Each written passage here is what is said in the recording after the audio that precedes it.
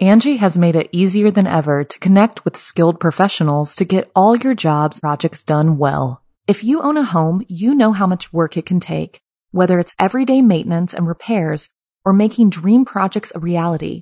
It can be hard just to know where to start, but now all you need to do is Angie that and find a skilled local pro who will deliver the quality and expertise you need. Angie has over 20 years of home service experience, and they've combined it with new tools to simplify the whole process. Bring them your project online or with the Angie app, answer a few questions, and Angie can handle the rest from start to finish or help you compare quotes from multiple pros and connect instantly, which means you can take care of just about any home project in just a few taps. Because when it comes to getting the most out of your home, you can do this when you Angie that. Download the free Angie mobile app today or visit Angie.com. That's ANGI.com.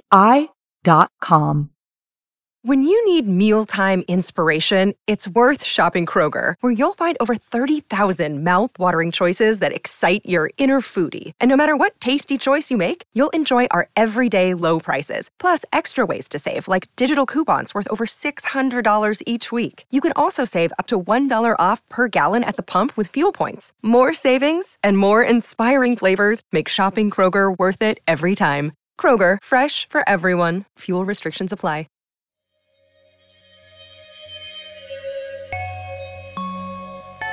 Hi, I'm Blair Bathory, and this is the Something Scary podcast. Thank you so much for being here, whether this is your first time or you are one of the brave souls who join us every week. Welcome back. We all respect healthcare workers and those who work to heal the afflicted, but a job that intense must be difficult to leave it at work and not take things personally. All humans can be affected by burnout and lack of sleep. And for those in high-stakes jobs, one little slip-up can be deadly. It's not only patients that suffer, they may inadvertently end up destroying themselves as well. First, you can't stop what isn't there, followed by don't get bit, then a brush with death. Finally, in our featured story, haunting hallucinations. So, wanna hear something scary?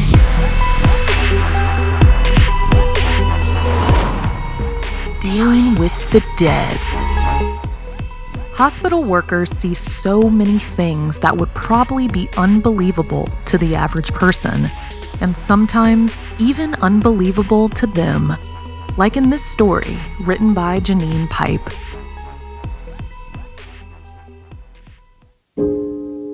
I'd always wanted to be a nurse, ever since pre-K, where we got to play dress up, and I always chose that costume, wandering about with my plastic stethoscope and thermometer.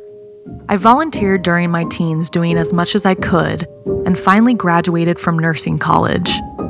My first day arrived, and I was placed on the pediatric ward, which I was happy with as I loved kids. Lucy showed me around and introduced me to some of the long-term patients, as well as demonstrating some of the minor procedures and caregiving I'd be doing. It's hard work, she warned, especially when a kid doesn't make it. But we do our absolute best for them and the family. It was an afternoon shift, and although it started off very busy, by finishing time, the ward was settling down as the kids were in bed or getting ready to be. I was tidying away some equipment when I noticed just how quiet it was. Hospitals always have a certain amount of underlying noise, machines beeping and whirring, low chatter from staff, but aside from all that, all I could hear were the dulcet tones of sleeping children. So when I turned around and saw a very small child stood by the empty nurses' station, I jumped. She looked very young, no more than 5 or 6, dressed in what seemed like quite old-fashioned pajamas with a long, uneven pigtail. Due to the time of the evening, the lighting in the corridors had been dimmed slightly, and she appeared to be in shadow. There was something else, too, that I couldn't quite put my finger on at the time. Despite my initial surprise, I hurried over to her, presuming she needed assistance. Why else would she be out of bed and wandering the halls? "Hello, sweetheart," I called gently. "Is everything I didn't get to finish my sentence. I was only a couple of feet away when she suddenly, completely disappeared.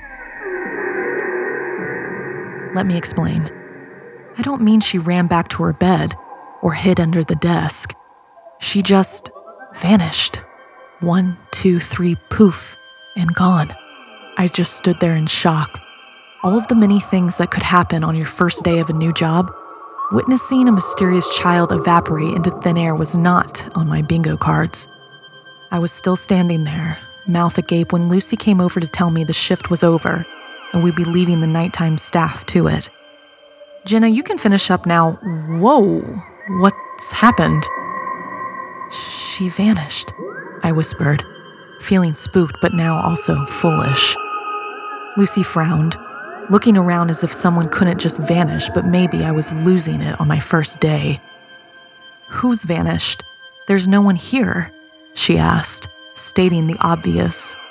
I expected her to laugh when I told her what I was now not 100% sure I had actually seen, when she suddenly looked uncomfortable. "Come with me. Let's grab a quick coffee before you get off." We went into the break room and she filled 2 mugs with steaming joe. She patted the couch and I sat next to her. I hadn't realized until I held the mug how cold I was. "I think you just met Georgina, or Gigi as we like to call her. There's no easy way to say this, and usually it takes months before someone encounters her, if at all, but..." She paused, as if judging my reaction so far before carrying on. "Gigi was a patient here. Back in the 50s, she was only 5 years old when she died of TB. She's completely harmless, but does like to give us a good scare now and again." Lucy sighed deeply and took a long sip of coffee. "I say she's harmless, and well, she really is.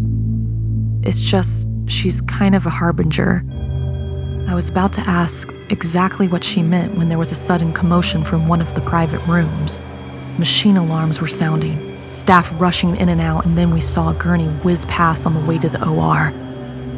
And there's your proof, sadly. You see, Gigi only tends to appear when we are about to lose one of the patients. Come on now, time for you to go home, Jenna. Get some rest before tomorrow. You never know when Gigi might appear, but the outcome is usually pretty bad. I've been here 6 months now, and thankfully, I haven't seen Gigi again, yet. But every shift I wonder, what if she comes today? Have you ever seen someone you later found out didn't exist? Did it scare you? Or did you try to find that person again? Angie has made it easier than ever to connect with skilled professionals to get all your jobs projects done well. If you own a home, you know how much work it can take, whether it's everyday maintenance and repairs or making dream projects a reality. It can be hard just to know where to start, but now all you need to do is Angie that and find a skilled local pro who will deliver the quality and expertise you need. Angie has over 20 years of home service experience, and they've combined it with new tools to simplify the whole process. Bring them your project online or with the Angie app, answer a few questions, and Angie can handle the rest from start to finish, or help you compare quotes from multiple pros and connect instantly, which means you can take care of just about any home project in just a few taps. Because when it comes to getting the most out of your home, you can do this when you Angie that. Download the free Angie mobile app today or visit Angie.com. That's ANGI.com. If you're fascinated by the darker sides of humanity, join us every week on our podcast, Serial Killers, where we go deep into notorious true crime cases. With significant research and careful analysis, we examine the psyche of a killer, their motives and targets, and law enforcement's pursuit to stop their spree. Follow Serial Killers wherever you get your podcasts and get new episodes every Monday.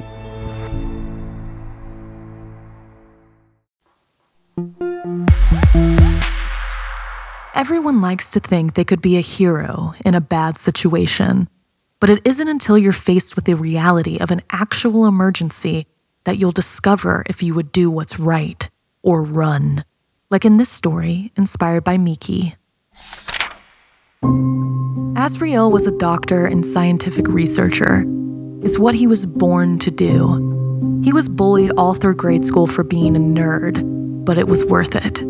Now he worked on an elite team developing a serum to cure brain cancer. He never expected to be bullied at the lab, but he was. His superior, Anthony Short, was a tyrant, and his colleague, Harsha, could no longer endure the terrible treatment they received. He'd had enough. They were in the middle of a trial for the next version of the serum. Harsha infected a defunct version of the serum into the human subject. They had tested it on mice, and it seemed to fry their brains and make them rabid. Harsha was the only one who continued to study the effects.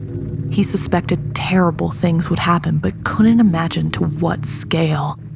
Later, post-injection, Azriel noticed the patient's vitals and called everyone else in. They were quiet as they watched the subject's brain functions on the monitor. Suddenly, the subject began to shake. The doctors approached him in panic. Short yelled for them to step aside, checking the vitals by hand. The subject threw his head back with his mouth wide open, slamming his face into Short's neck. He ripped the flesh off of Short's bones and devoured it hungrily. The team merely watched, frozen in horror. Azriel screamed, making the subject turn its head towards them. He leapt up and went straight for Harsha, pushing his thumbs into Harsha's eyes.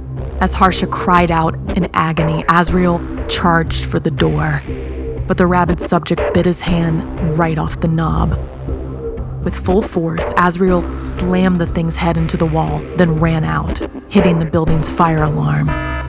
He made it out of the building and into the lot headed for his car when he jumped backwards, hearing a crash of glass from above. His eyes widened as he hurried out of the way just as a body was free-falling from the 34th floor. It was Harsha. He was almost unrecognizable. He stood in a hurry as if he didn't just fall to his death. His eye sockets were empty. He looked towards Azriel, who covered his mouth to keep in his scream. Harsha dragged his foot around in blindness. Azriel was just a few meters away, so he slowly and carefully moved out of the way in fear that Harsha might hear him, although the chaotic sounds of the alarm and people panicking would probably cover it up. Azriel let out a sigh of relief as he got to his car. With blood-covered hands, he reached for his keys.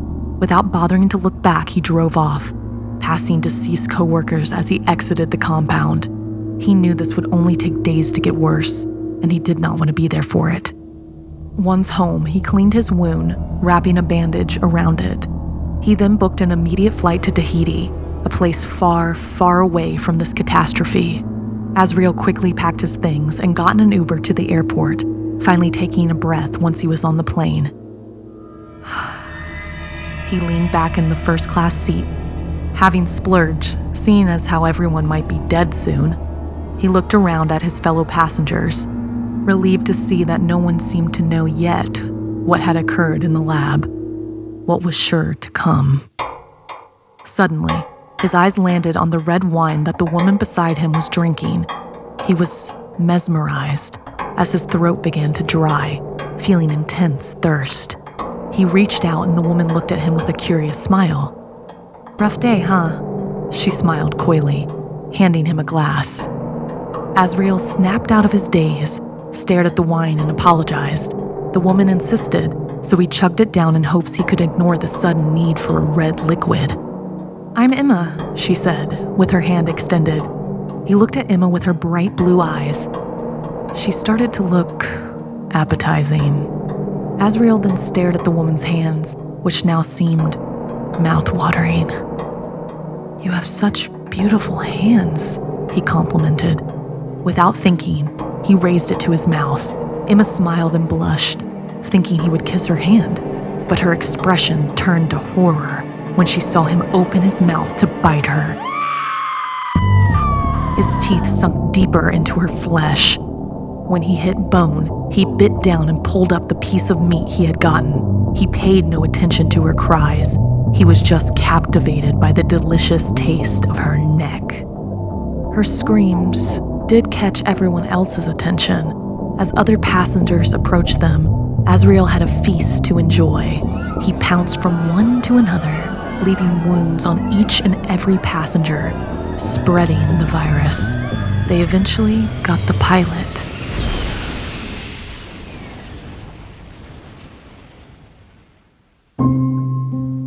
Those infected survived the massive crash and raced across the city.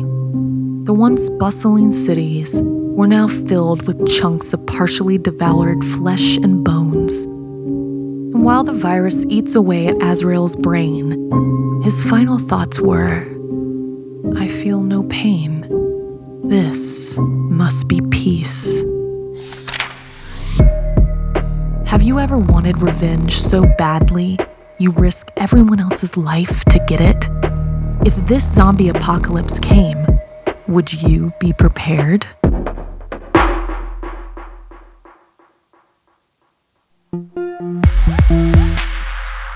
Illness and death can be very terrifying. You can either fear it or embrace it. Like in this story, inspired by a true experience from Sarah.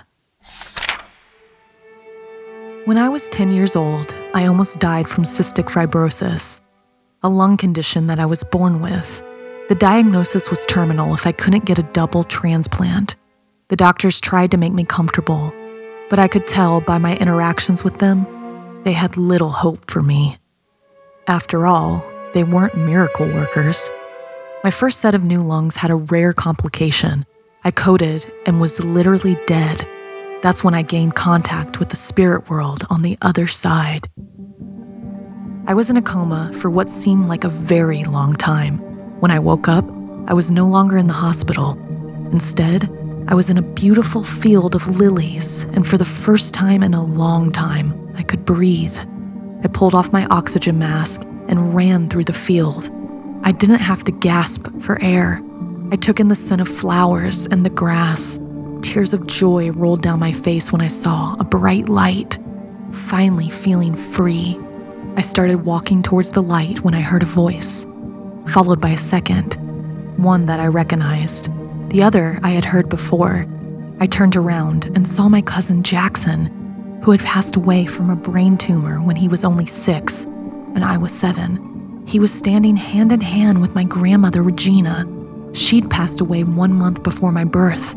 I had never met her before, but I felt immediately connected to her. I had so many questions. How was this possible?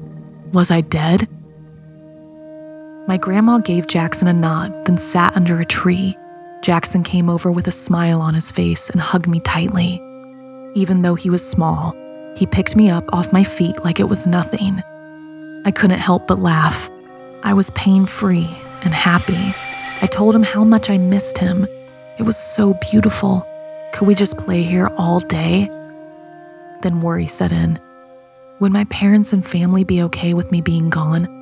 Surely they'd be happy I was pain-free. Then Jackson looked away from me sadly, shaking his head. "You can't come with me.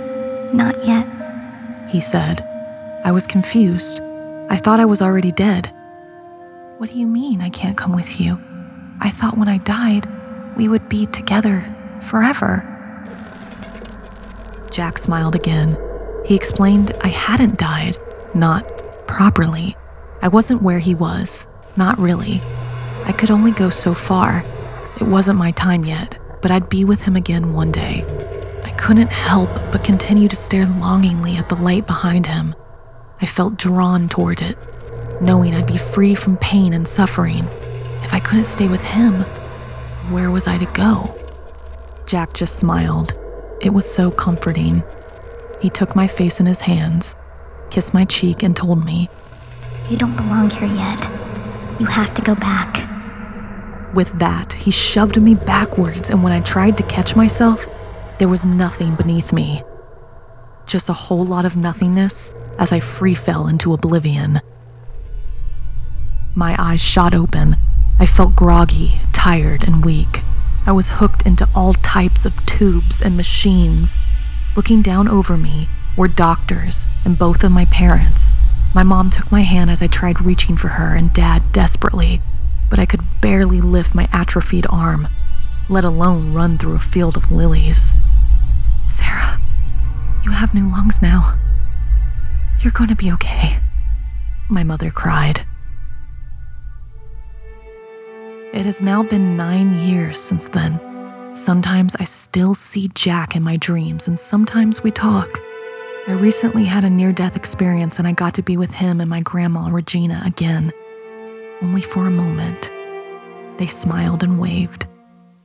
I know I'm supposed to be grateful for every second of life I have, but if I'm being honest, every time I get sick or see a dangerous, life-threatening situation, I can't help but think, what if I could go back to the field and run free? I'm not afraid to die. When my time comes, I'll welcome it. Have you ever had a brush with death? Was it scary or comforting? Did you come back with any messages from the other side? Tell us your story by emailing somethingscary@snarled.com.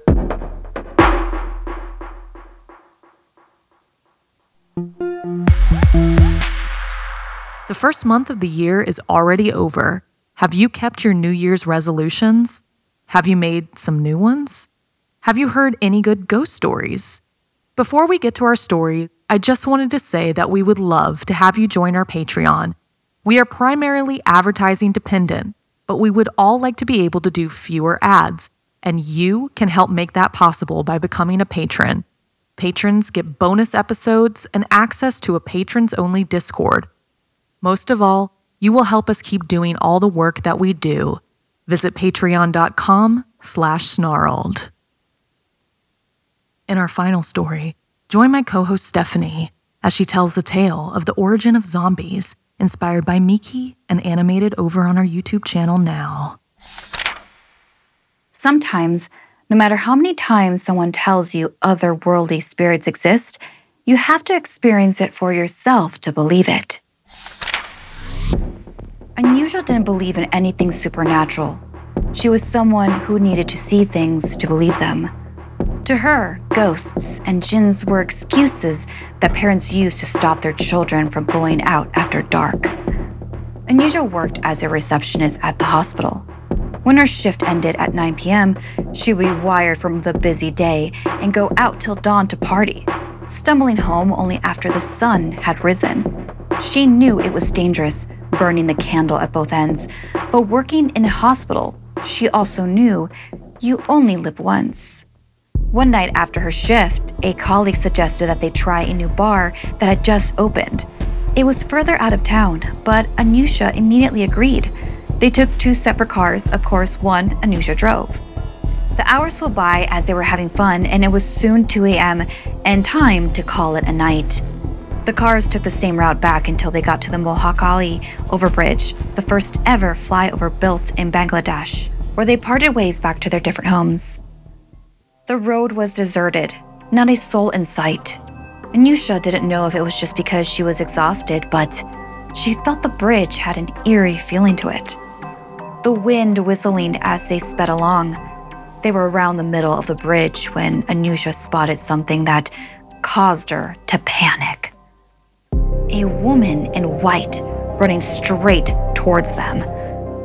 The passengers in Anusia's car shrieked in horror as the woman headed right for them, making no sign of stopping even after seeing the car. They had no way of stopping in time. Anusia flinched as the woman just stood there, waiting for Anusia's car to hit her. Anusia instinctively wanted to swerve to the side, and there was still time.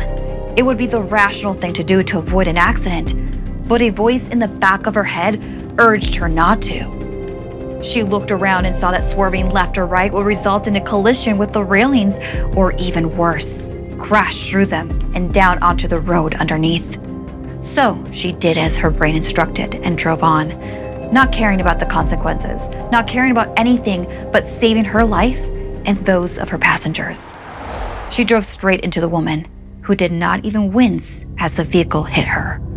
It was as though she was made out of thin air, and the car simply passed through her.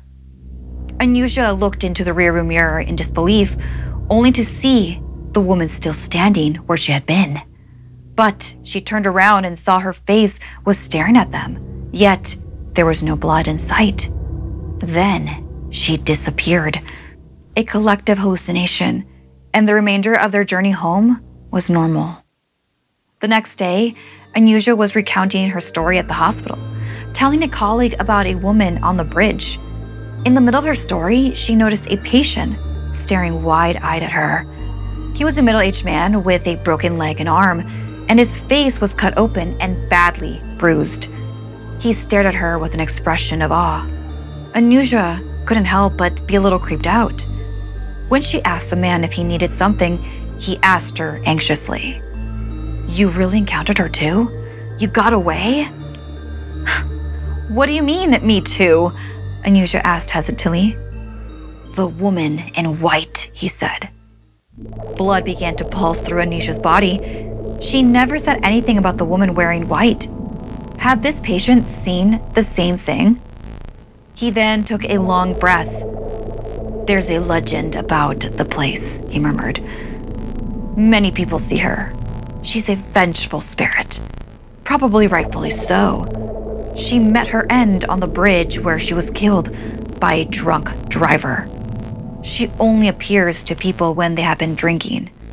Now you know the people who swerve all over the road usually aren't thinking straight. They crash into the railing, sometimes flying over the ledge to their deaths. You should consider yourself lucky." The reality of what happened finally hit Anyusia. The logical part of the brain told her he was crazy. It was just a coincidence. It just couldn't have been real. She didn't believe in ghosts. "You have no proof," Anyusia exclaimed as a bead of sweat trickled down the nape of her neck. "No proof?" he shouted back as he gestured to his broken bones and torn up face. "I'm living proof. I swerved to miss her, almost damn near died." Anyusia looked at the patient in shock, realizing how fortunate she'd been. And with that, she never doubted the existence of the supernatural ever again.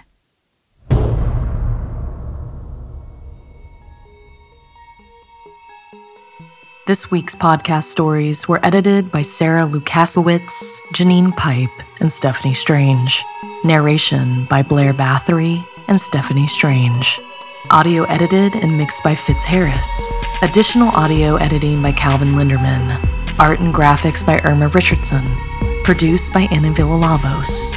Executive produced by Gail Gilman. Music by Sapphire Sindalo and Calvin Linderman.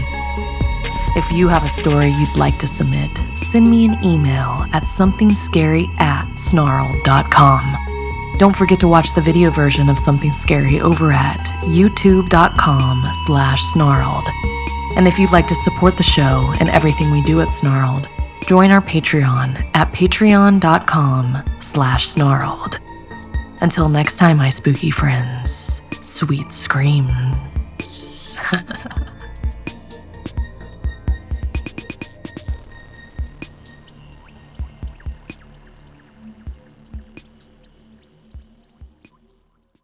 Angie has made it easier than ever to connect with skilled professionals to get all your jobs projects done well. If you own a home, you know how much work it can take, whether it's everyday maintenance and repairs or making dream projects a reality. It can be hard just to know where to start, but now all you need to do is Angie that and find a skilled local pro who will deliver the quality and expertise you need. Angie has over 20 years of home service experience, and they've combined it with new tools to simplify the whole process. Bring them your project online or with the Angie app, answer a few questions, and Angie can handle the rest from start to finish, or help you compare quotes from multiple pros and connect instantly, which means you can take care of just about any home project in just a few taps. Because when it comes to getting the most out of your home, you can do this when you Angie that. Download the free Angie mobile app today or visit Angie.com. That's ANGI.com.